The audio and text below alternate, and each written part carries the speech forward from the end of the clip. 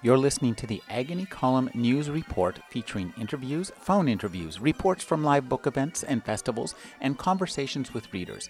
You can find additional news, interviews, book reviews, and more 5 days a week at the Agony Column website at trashotron.com/agony.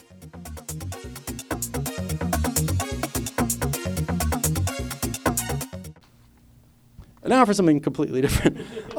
Thank you very much. Some years ago, a friend of mine was asked to put together a package of radio dramas and asked me if I had anything in a short form that would be good for that. And of course I said yes, even though of course I'd never done anything remotely like that. And then I went right home and wrote something, because that's the answer you give when somebody says, have you done this? The radio dramas never came about, but I was really glad for the opportunity to do this. And this is what you get when you ask me to write a short radio drama. It's called I'm Sorry to Have to Tell You This. This is your captain speaking. We're currently cruising at an altitude of 35,000 feet, and we're just a little ahead of schedule thanks to a friendly tailwind of 30 knots. Those of you on the left side can look out your windows and see the reservation where I was born. Doesn't look like much from up here, but it's where I lived for 17 years. Tell you the truth, it didn't look like much back then either. That's why I'm up here, I guess. This is your captain speaking. There's a storm up ahead, and we're expecting a bit of turbulence, so I'll be putting the seatbelt sign on. You might want to eat the more spillable parts of your lunch first. Just kidding, folks. This is your captain speaking. You're all aware by now that conditions are a little rougher than we'd anticipated, but it's nothing to worry about. Please keep your seatbelts fastened and refrain from moving around the cabin unless absolutely necessary. And don't hesitate to ring one of our devoted flight attendants if you need any assistance. I'm sorry to tell you that we won't be serving any beverages until things smooth down a bit. Gonna be a rough ride, folks. This is your captain speaking. I'm sorry to tell you that we haven't been cleared for our final approach because of an indicator light on our hydraulic panel. Now, if you wanted me to bet on faulty indicator lights versus real hydraulic problems, well, my money's on that faulty light every time. But to be on the safe side, of course, we're going through our checklist before making our approach. So we appreciate your patience. This is Captain Red Cloud speaking. It's been a long flight, hasn't it? No movie and a short lunch, just like covered wagon days, huh? And we're going the same route, too. Well, we're holding things together up here in the North 40. I'm a big believer in keeping my passengers fully informed, so I'm going to tell you that little red indicator light was right after all. But that's why we have them, so that we can act quickly when something's not working the way it should be. And right now, what's not working the way it should be are our left wing flaps. We can't turn left. Now, before you jump to any conclusions, let me reassure you that we can turn right until the cows come home. And there's no place that a little left turn can go that a big right turn can't. So if it feels to you like we're going round in circles as we begin our descent in a few minutes, just think of it as getting on a clover leaf on the freeway. Only nobody up here is going to try to cut us off. We apologize for the difficulties, folks.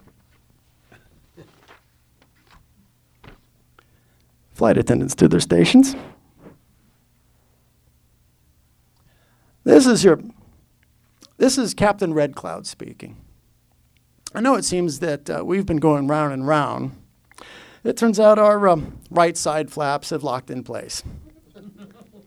And we're working on getting them free. Oh, like the Great Spirit said, it's always something. Believe me when I tell you that I want to land just as much as you do, though I'm not sure why. I'm supposed to live my life up in the air. You're probably thinking it's because I'm a pilot, but that's not it. It's because when I was 16, Grandfather made me a medicine bag and gave me the feather from a hawk. I can't tell you what was in the medicine bag. I'll bet you think we wore those hippie fringe jackets and lived in teepees. I drove a truck for a lumber yard, went on dates at drive-ins. I ate Big Macs and fries. I walked into the desert with what I had on and with my feather and my medicine bag, and I fasted for 3 days. Any of you ever go for 3 days without eating? Nah, of course you haven't. Well, first day's pretty bad. You get migraines. Third day is terrific. You have bones like a bird, you're hollow. When you walk, you move like one of those Macy's parade floats. And it's 105 in the shade, and you can't even drink your sweat anymore because that's all dried up. You see some strange things. I can't tell you about a lot of them, or at least I won't. But I saw a saguaro that waved, and it was Coyote. And he had come to tell me some stories. Coyote's a shapeshifter, you know, and he likes his little jokes. But one of the things he told me is that we're all shapeshifters. He laughed when he said it, and it was kind of a mean laugh. He said he knew I didn't believe him, but he said that I would learn that it was true. I saw Hawk, too. He had a feather missing from his wing, and I knew what I was supposed to do. I offered Hawk the feather that Grandfather had taken from him a long time ago, and he led me to my vision. You probably think I left all that kind of thing behind when I left the res. But really, I'm following my vision even while I'm talking to you. I wear my white uniform now with shoulder epaulettes and a cap with gold braids. And people call me Captain, which is funny because I never made it past private in the Army. Buck Private, they used to call me. Good joke, huh?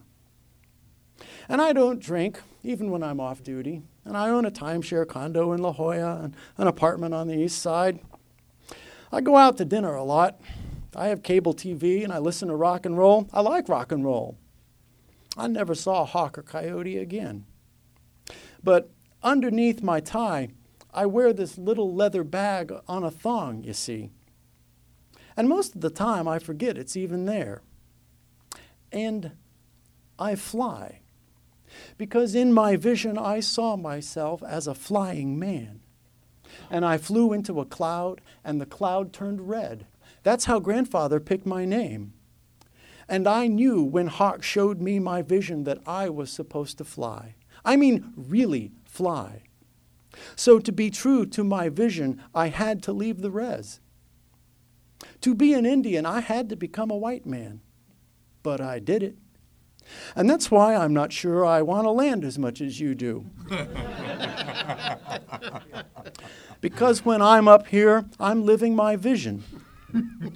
And because I'm flying all of you, you're living my vision too. So, and when I'm up here, I'm with the spirits of the air.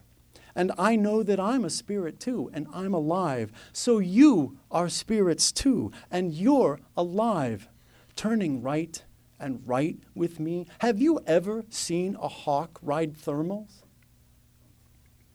But I know that I'm a red man running a machine. This is metal that rapes the air. My spirit is really just along for the ride, you see. I talk on the radio, and I watch for flashing red lights. In a way, it's more magical than any of Grandfather's stories. He used to tell me that the Great Spirit made a river, but the river had nothing to hold it and nowhere to go. So he made the earth.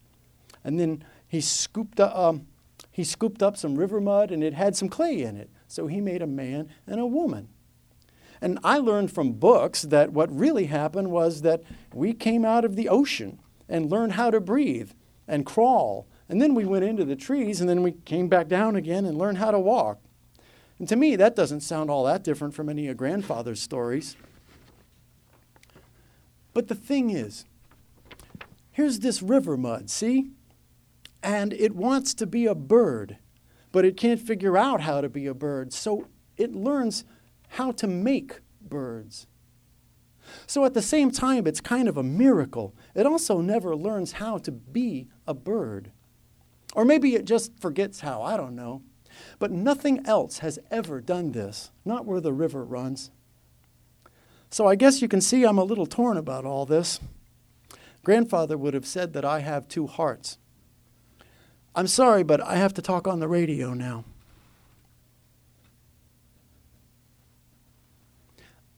This is your captain speaking. I know you're all afraid. But don't be. Don't be. I'm the one up front who wrestles with this metal bird with a feather missing from its wing. I look out its eyes and I see Hawk up ahead, and I'm not afraid. It's a dance we do. You see? Everything's a dance.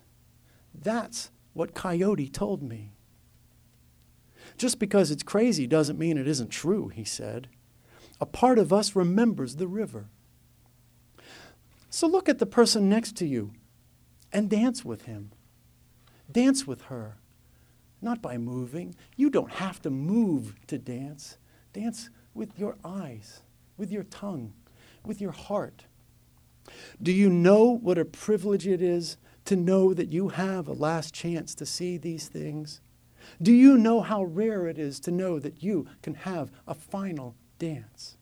Tell him. If he is a stranger to you, tell him. He isn't a stranger. Turn on the metal and plastic and foam seat and look at her and tell her. She isn't a stranger. None of us are strangers. This is your captain saying you are a captain too. We are shapeshifters, soon to change, and I am not afraid.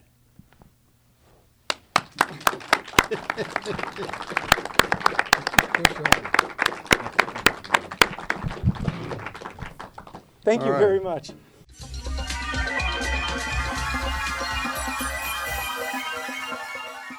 You're listening to the Agony Column News Report featuring interviews, phone interviews, reports from live book events and festivals, and conversations with readers. You can find additional news, interviews, book reviews, and more 5 days a week at the Agony Column website at trashotron.com/agony.